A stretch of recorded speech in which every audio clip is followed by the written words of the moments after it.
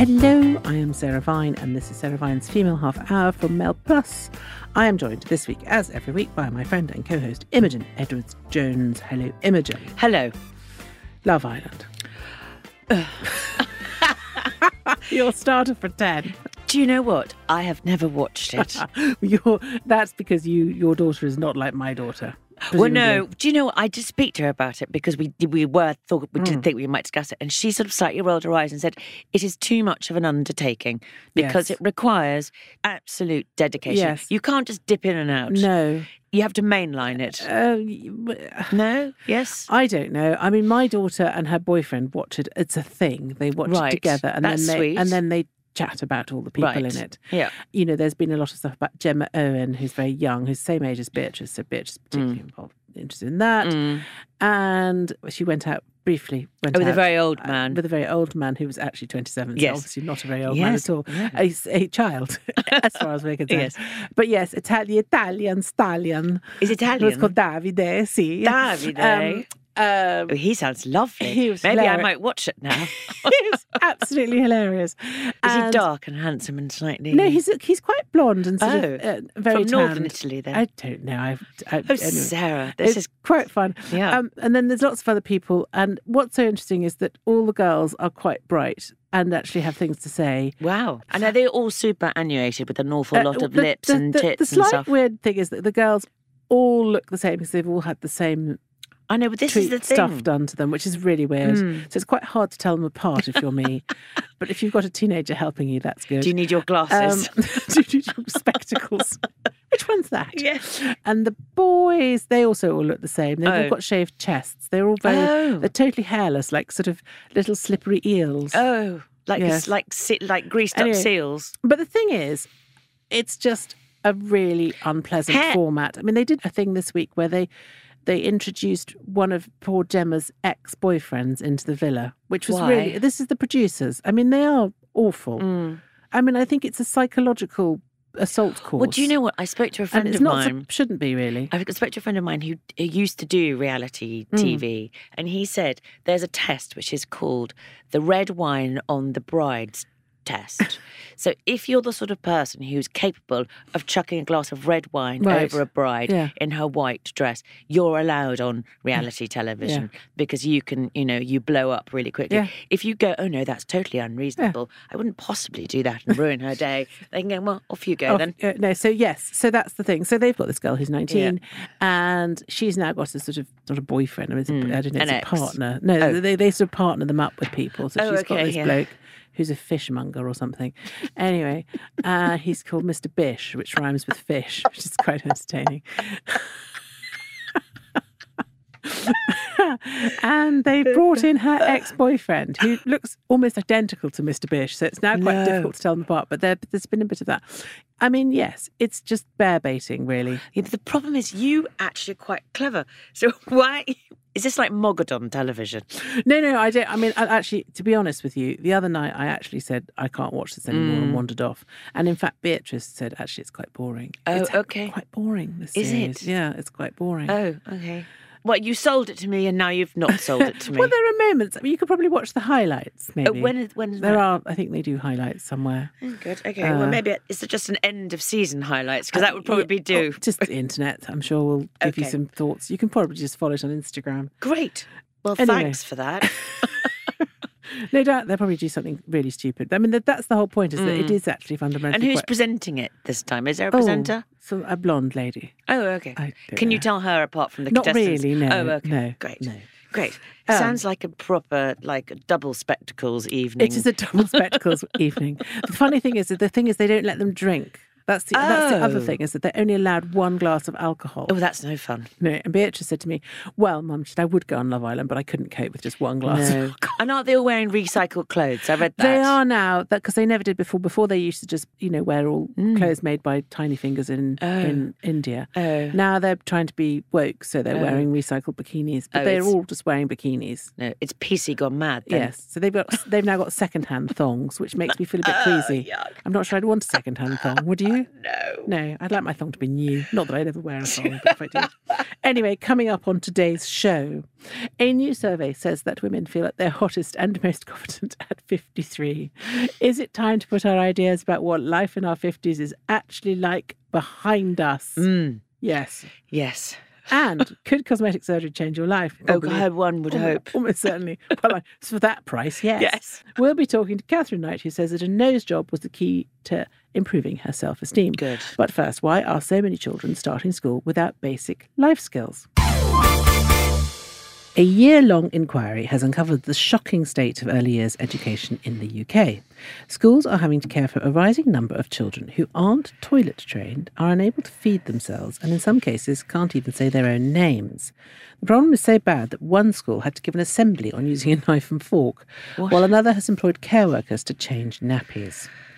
Joining us now is Neil Leach, CEO of the Early Years Alliance. Neil, is this new or has it always been this way? I have to say it's not always been this particular way, but of course the pandemic has brought its own set of challenges for the early years sector. I mean, it is fair to say that what we are seeing is more and more educators report to us that they are seeing children who have social and emotional development delays, language delays. And, many children, for example, have been cooped up in their homes, haven't had the ability to socialise and play with other children. So we're starting to now see the effects of, dare I say, COVID. And but what are their parents doing? I mean, I'm sorry, the idea that I would have sent my child to school in a nappy would have just been, I mean, we're talking about rising 5 here, aren't we? So they're 4 to 5 year olds, presumably, if they're starting in reception.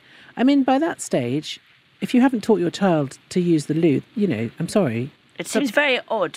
Why has COVID made this worse? I'd have thought it would have made it better. Yeah, exactly. If you're sitting at home with your children all day. I have to say, I'm not here to criticise parents. I mean, I have to say that I've come across several parents that have really struggled throughout COVID. They've been trying to hold down jobs. They've been trying to be on, virtual meetings, caring for children. I mean, it's been a real struggle for parents. What I can only deal with, actually, is that the fact that children's development has stalled. And parents, I have to say, did not get the level of support they would normally have. I mean, often parents would be able to perhaps get the support of baby and toddler groups, parent and toddler groups. Neil, I'm sorry, maybe I'm being obtuse here, but I don't understand what support is required to teach your child to speak their own name. I mean, it would seem pretty basic parenting.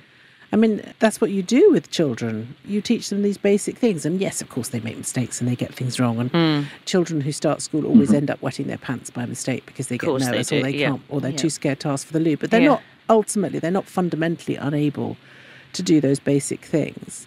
I mean, it can't all be COVID, surely. I'm not suggesting it's all COVID, but what I can accurately say is we haven't seen this level of developmental delay before. COVID has most definitely exacerbated the issue. I mean, I'm talking to managers who are saying to me, for example, that they're spending lots of time, with children who have these developmental delays. They're talking to their colleagues, they're trying to pacify them because they're saying, look, these children are kicking, they're biting, we've never experienced anything like it, they're fighting with other children. Probability analysis tells you if this is only just starting to happen, then there must be some connection with COVID. And I come back to this point, I'm not here to criticize parents on their parental duties, etc. What I do know is we have unprecedented levels of anxiety and stress in families at this particular point in time. So parents would have been under enormous pressures, enormous stress.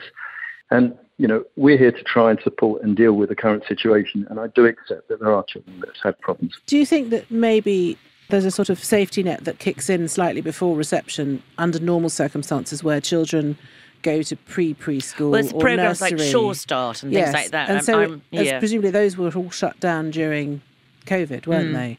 So, maybe... I mean, I think, I wouldn't disagree with that. I would say this, that many networks basically closed down, but actually, the sort of more informal support was also unavailable. People couldn't actually go and see their friends and say, do you know what? I can't Susan's do this. kept me up all night long. I or can't. Granny. How do you deal with this? Grannies tend to be the ones who teach children how to use knife and fork. Yes, absolutely. That's certainly true in my were case. A major part. Grandparents were a major part of the support, and all of a sudden, none of that became available. So, you can imagine as a parent, where historically you would have relied on parents and friends and all of those informal support mechanisms, they vanished. Yeah. They vanished. You were left to... Particularly with first-time parents, I should imagine. I mean, the idea of potty training children... I remember thinking... I'm sure there's a video on YouTube. There probably is a video, but I do remember being quite anxious about it. But also, I suppose there wasn't anywhere for them to go at that point. So the idea of taking your child... The idea of training somebody is quite difficult if the loo is always available. But also, little children actually do learn a lot from each other. So if they're isolated, presumably, Neil, they can't do that. Absolutely. I mean, I've had parents talk to me seriously saying that my child has been locked up in this apartment, this flat. They haven't gone out. They haven't played. They literally sat, watched telly, or they've been on a tablet or whatever it happens to be. They haven't socialised. They haven't done the things that we would normally do. And parents perhaps became over anxious about, what parents can sort of describe as normal activities. Normal problems, they probably thought they were a lot worse than they were. There was that awful thing during the sort of height of COVID hysteria where all the playgrounds were locked up. Do you remember that? I remember that, yes. There were padlocks on all the playgrounds in all the parks. Yeah. And including all the outdoor gym equipment. Yeah. Remember, that was all locked up in a sort of weird way. There'll be no basketball around here. So, I mean, but those of us who were kind of quite opposed to this sort of lockdown, I've written a lot about children because I had teenagers with a different set of issues, but still issues. I mean, I suppose the only thing really to do, I mean, I feel sorry for teachers because actually, it's not really a teacher's job to change a nappy. Of course it isn't. You didn't train for 6 years to change somebody's nappy. How are teachers coping? I mean, is there going to be a fund for sort of... And also, are you anxious that it's going to be worse next year? Because presumably this is a report for children who are affected at because we've had nearly 2 years of lockdown. Yeah. This will be the first lot that have gone in. So presumably next September may well be worse. I think it goes way beyond actually the pandemic, because I think what the report fundamentally stressed, and it was, I have to say, I found it quite refreshing. I thought it would focus in on older children predominantly, etc. But so it was really quite refreshing to see somebody for one's value the importance of early years and appreciate that this is a stage of education. It isn't just about babysitting, making sure that children are safe. This is about sort of educating them. But I think the challenges that we have is we have an early years sector where we have a recruitment and retention crisis that we have never witnessed before. We have people leaving the sector in droves. I'll tell you why they say they're leaving. It's because they are exhausted and they feel undervalued. And so when you have a situation where you have children coming in who need more support, I mean, it is ironic and interesting that on the very day that Number 10 leaked that they were looking at proposals to change what we would describe as the adult-child ratios. In other words, that educators in early years could look after more children. That Her Majesty's Chief Inspector of Ofsted was actually, doing the round saying that these children actually have stalled from a developmental perspective and they need even more support. So you've got, ironically, children who need more support. You've got a workforce that's leaving in droves. That won't be cured overnight, and that will not improve the position just because COVID happens to diminish. And do you think they're leaving? But do you think part of the reason they're leaving in droves is because the situation is now so challenging? I think there are a few reasons. One is because many felt throughout COVID, actually, in the early years, that all the conversations, all the support was about schools. It was schools that got the PPE. And this is not a criticism of schools, I have to say, but schools got all the PPE. We had to then try and find it and buy it at quadruple prices, basically, to protect some colleagues and staff. It was schools that got access to the testing, but actually in early years, we got it just a few days before it became generally available to the public. You talked about sort of recovery earlier, the recovery programs and the catch-up. Look at the amount of money that was allocated to children who happen to be under the age of 5.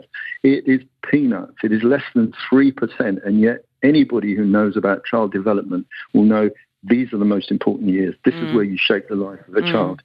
And so I think they are exhausted and I think they are undervalued. And therefore, when you have a position whereby people can move into other areas of work, because generally we have an employment problem, full stop, in other sectors, why wouldn't you? And when you're paid pretty low wages, this is not a sector that, gets anything like the salaries of teachers, etc., why wouldn't you move? And so, I mean, I think there's a perception with early. I think there's a perception with early years that it's generally quite a happy place. You're teaching little people who are quite sweet, finger painting and stuff, and doing finger painting and taking them to the park. But actually, that's quite crucial. Do you think you're missing the collapse of Sure Start? Do you remember? That was my children used to go to Sure Start because that was a very good programme, wasn't it? It was a good programme, but the reality is that all early years education sort of settings should be in a position to support children, but it does require a mindset that says we recognise the value of educating very young children. We recognise that the return to the country in terms of human capital investment will be enormous. If we prevent problems occurring, it will save us a fortune further down the line. So I do think that we should be really considering that where we put the investment into, and at the moment it is appalling. We invest just a fraction of what many countries do as a percentage of their GDP. And that, I think, is because we don't view, you used a term earlier which was about, happy places, etc. It's not a term that would be used for schools. They are happy places, and people like to think that they are professionals and they are doing a great job, and they are. But we wouldn't think of schools as being, little happy places that we just send children off to keep them safe. We assume that we keep them safe, but we're there to educate them, and it's no different for an early years setting, whether that be a home-based childminder or whether that actually be a nursery. That was Neil Leach, CEO of the Early Years Alliance. A new survey of over 50s has found that people feel at their hottest at the age of 53. I'm very hot. Very hot. It's the menopause, darling. Yes. No, it's not. Anyway, I'm 55, so I'm really hot. Gorgeous. Anyway, people also said that as they passed 50, they left their inhibitions and insecurities behind.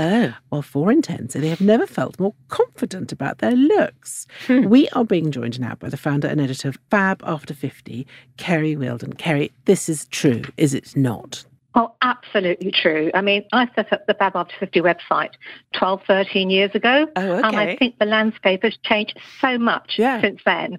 And I think we are so much confident to have so much offer and prove we have so much more to offer. You see, I have, because there's a lot of stuff around about the menopause at the moment. We had all the ladies going to Parliament this week saying menopause needs to be taken away. I personally think there are some good sides to the menopause, and one of the good sides to the menopause is that you don't care what anyone thinks anymore. Yes, but that's very much you. Because you don't have all those sort of squishy, touchy-feely hormones floating around. Embrace your inner witch, is that what you're saying? Yes, basically it releases the inner witch. Yes. What do you think? Well, I think it releases so much. I really do. I think, we're not sort of tied to that monthly cycle. We just get on with life. Exactly. And we don't really care what other people think anymore. Yeah. If they don't like me, don't like what I'm wearing, well, that's tough. I'm happy with what I'm wearing. I'm happy with what I'm doing. So that's me. Basically like it or leave it. Yeah. And I think we do have that confidence to stand up for ourselves a little bit more. That's true. There's a line, and Candice Bushnell wrote a book called Is There Still Sex in the City? And there's a whole paragraph about women over the age of 50 saying they look like they did in their 20s, only better. And there is that thing that if you look at photographs of yourself in the 20s, you think, well, I did look young, but apart from that, my hair's rubbish. Yeah. I'm wearing a stupid dress. I got terrible eyeliner. Yeah. My eyebrows look rubbish. So I think the whole hair and beauty industry has also really finally helped and caught up. And there's also a lot of things one can do. Tweakments. But also women over the age of 50 are looking after themselves better, eating better, working out, all that sort of stuff. So physically they look better than they did probably in their 20s. But also I think there's also an element of thinking, I'm still here, so I might as well enjoy it, because I probably only got another 15 or 20 years left. And you suddenly wake up when you're about 50, or at least I did, and thought, gosh, okay. Time to get serious. Time to concentrate. Concentrate now. Also, often your children are a little less, I mean, they're obviously problematic, but they're a little less hands-on physically than they were before. Yeah. Don't you think? Yes. But I just think also we just want to enjoy life. It's not a dress rehearsal at the end of the day. And I think if you come to the realisation that it's now or never.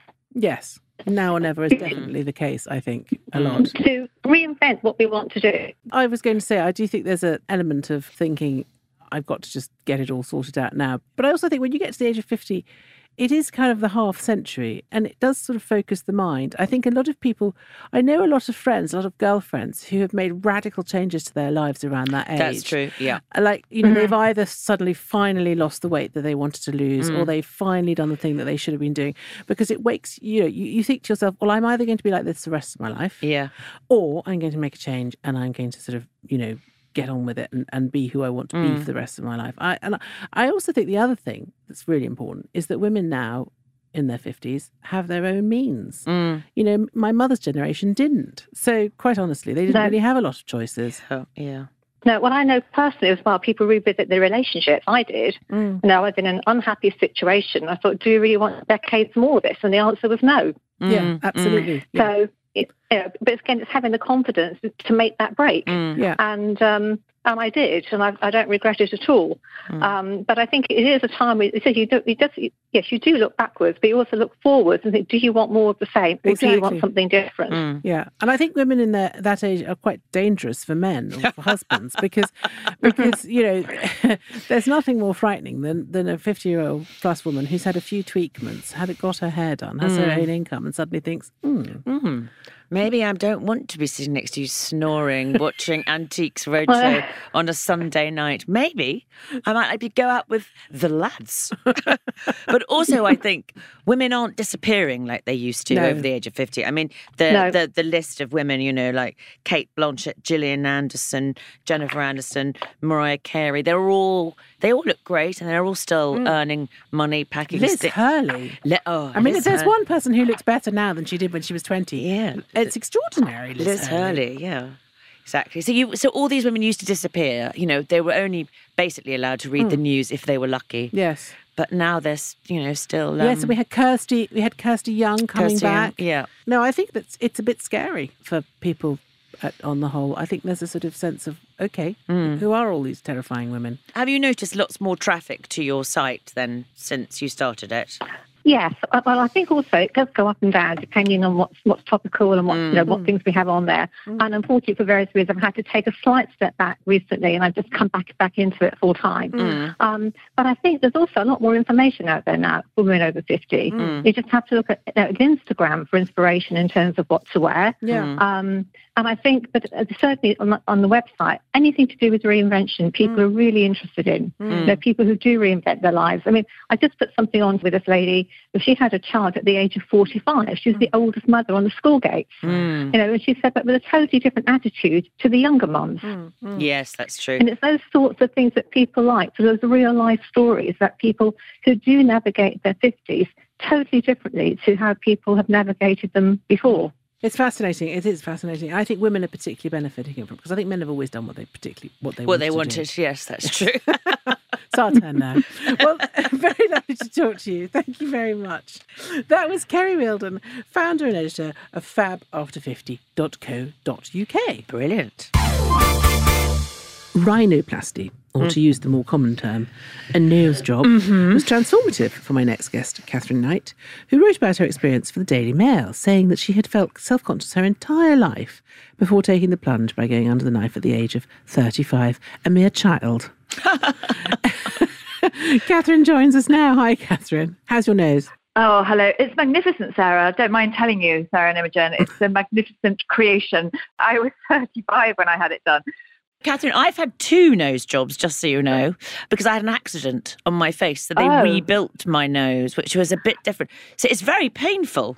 It is painful, but for me, the pain was well worth it because I used to remove the self-consciousness I'd felt my whole lifetime. I should say at this point, by the way, that the reason it took me so many years to write about it was that my father had never noticed I'd had a nose job and would have been horrified if he'd found out. And it's only after he died 4 years ago that I felt able, that I felt able to write about it. It was also his nose, by the way. So it's even more extraordinary that he didn't notice. That I'd removed effectively his nose from my face. So what did they do to yours then? What did they do? Did they shave the nose bone? I had a bump, a sort of Roman bump on my nose, and I actually thought that all they needed to do was kind of saw it down. It turns out it's a little bit more complex than that. And I remember the surgeon saying that actually when you just take a little bit from the top of the nose, it changes the whole structure of the nose. So you actually have to remold the whole thing. I don't know exactly what happened. I do know that one of the nurses says that told me that rhinoplasty is one of the most sort of unpleasantly sort of violent pieces of cosmetic surgery you can have. I think there's a lot of sawing and drilling and hammering, which is slightly grim to contemplate, isn't it?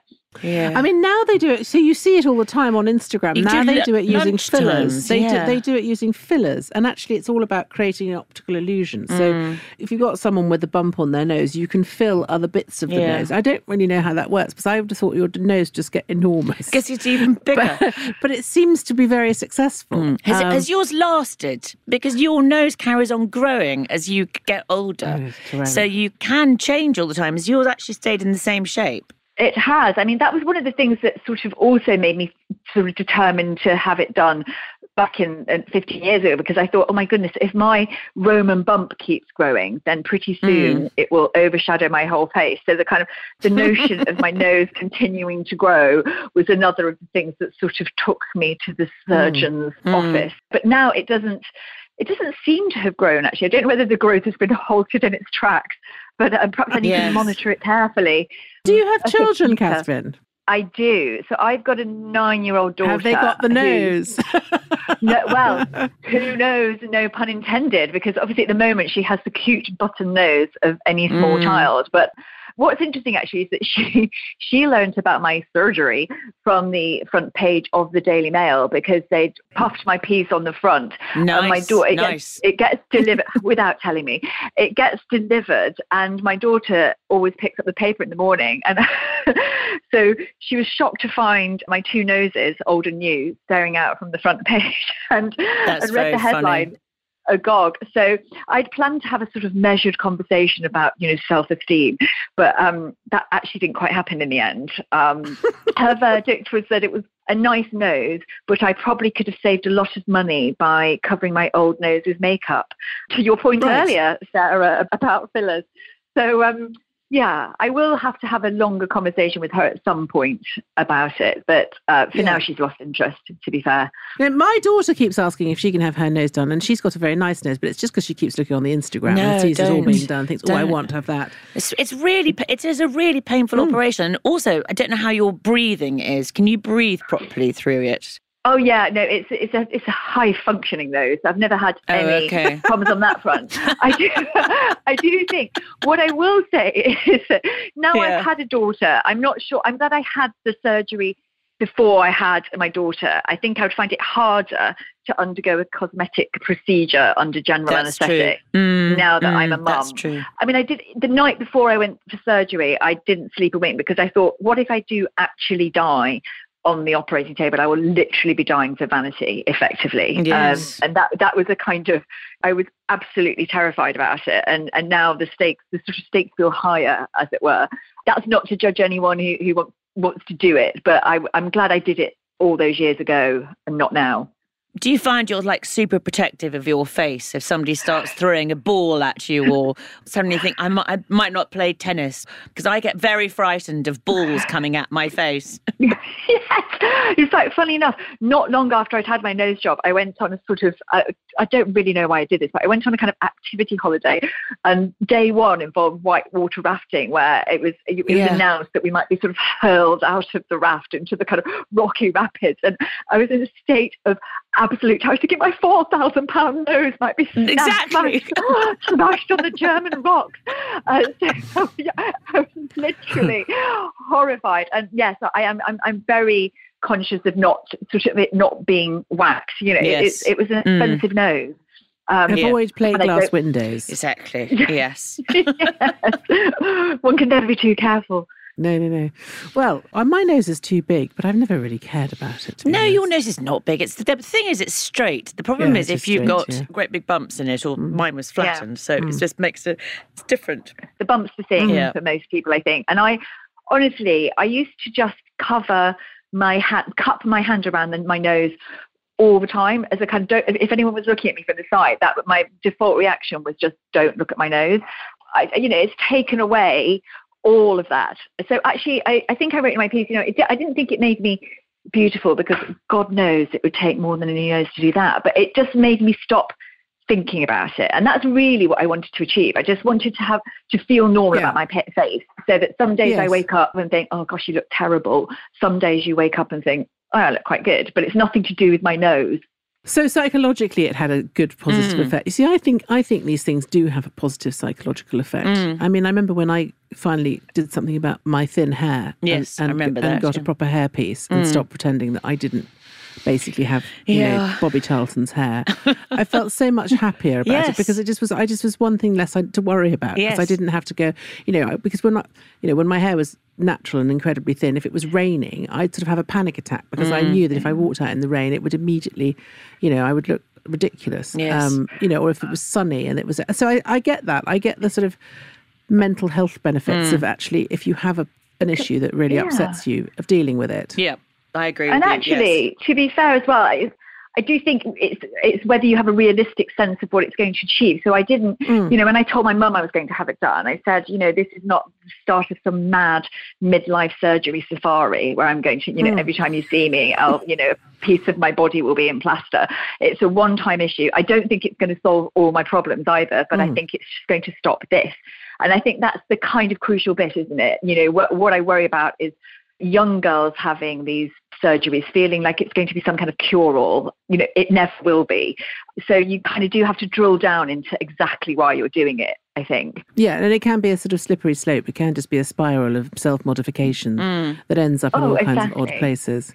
Yeah, but I do think if it's definitely something that you've always felt insecure about, and I think if there's an option to have it done, it can really make you feel a lot happier. And I'm glad I waited until I was 35, because there was it wasn't, I knew myself enough and I'd analysed myself a lot, and I'd also lived with it for a long time, and it continued to make me feel a bit miserable about myself. So, I remember thinking the time is now. Also, my husband had proposed to my old nose, so that was quite important. Did he marry the new nose? He married the new nose several months later. That's fantastic. Yeah, that's very funny. He wasn't upset. I mean, he hadn't proposed to you because of your nose. I don't think the nose had lured him in. I think he probably loved me in spite of my nose. But in fact, when I told him I wanted to have the surgery, he actually did reply in the most perfect way. He said, I don't think you need it at all, but if you think it will make you happier, then I will support you, which is basically absolutely what he needed to be said. As did my mum, who also added that she thought a new nose, quotes, might look better, close quotes. So, love mothers. She was very supportive, in fact. Just said, don't tell your dad, which I didn't. And he indeed never noticed, as we've discussed. He probably thought you were just doing some clever contouring. Yes. Yeah, shading. Or his glasses were a little bit greasy and he couldn't see. But it is interesting because the surgeon, I can't bear to say the words my surgeon, but the surgeon did say, you have to remember you're fixated on your nose, but nobody else is. So he said, I predict a couple of people will spot it completely instantly and ask you. Many people will ask if you've been on holiday or you've had Botox or something because they think you look nice. And some people will simply never notice. And that's exactly what happened. A couple of very sharp-eyed friends said, have you done something to your nose? A lot of people said, oh, you look well. And then people like my dad just never spotted it at all. So he was right. It's like when you get your teeth done. When I had my veneers done, exactly the same thing happened. People just went, oh, have you been on holiday? Yes. It's interesting. Yeah, they can't work out. They know something's changed and that you sort of look nicer, but they can't quite work out what it is. I do remember telling a couple of friends that I'd had a nose job, and they were like, but why are you going to have a nose job? Because your nose is really nice. I was like, this is because it's a new nose. I've had a nose job. They were absolutely stunned. It was fascinating. That was freelance journalist Catherine Knight and her nose. You've been listening to The Female Half Hour with me, Sarah Vine, and Imogen Edwards-Jones. You can visit mailplus.co.uk/subscribe to get access to all our podcasts, videos, opinion pieces and more. And if you want to get in touch, please tweet us at mailplus, me at Westminster Wag, or Imogen at Imogen EJ. Thank you for listening.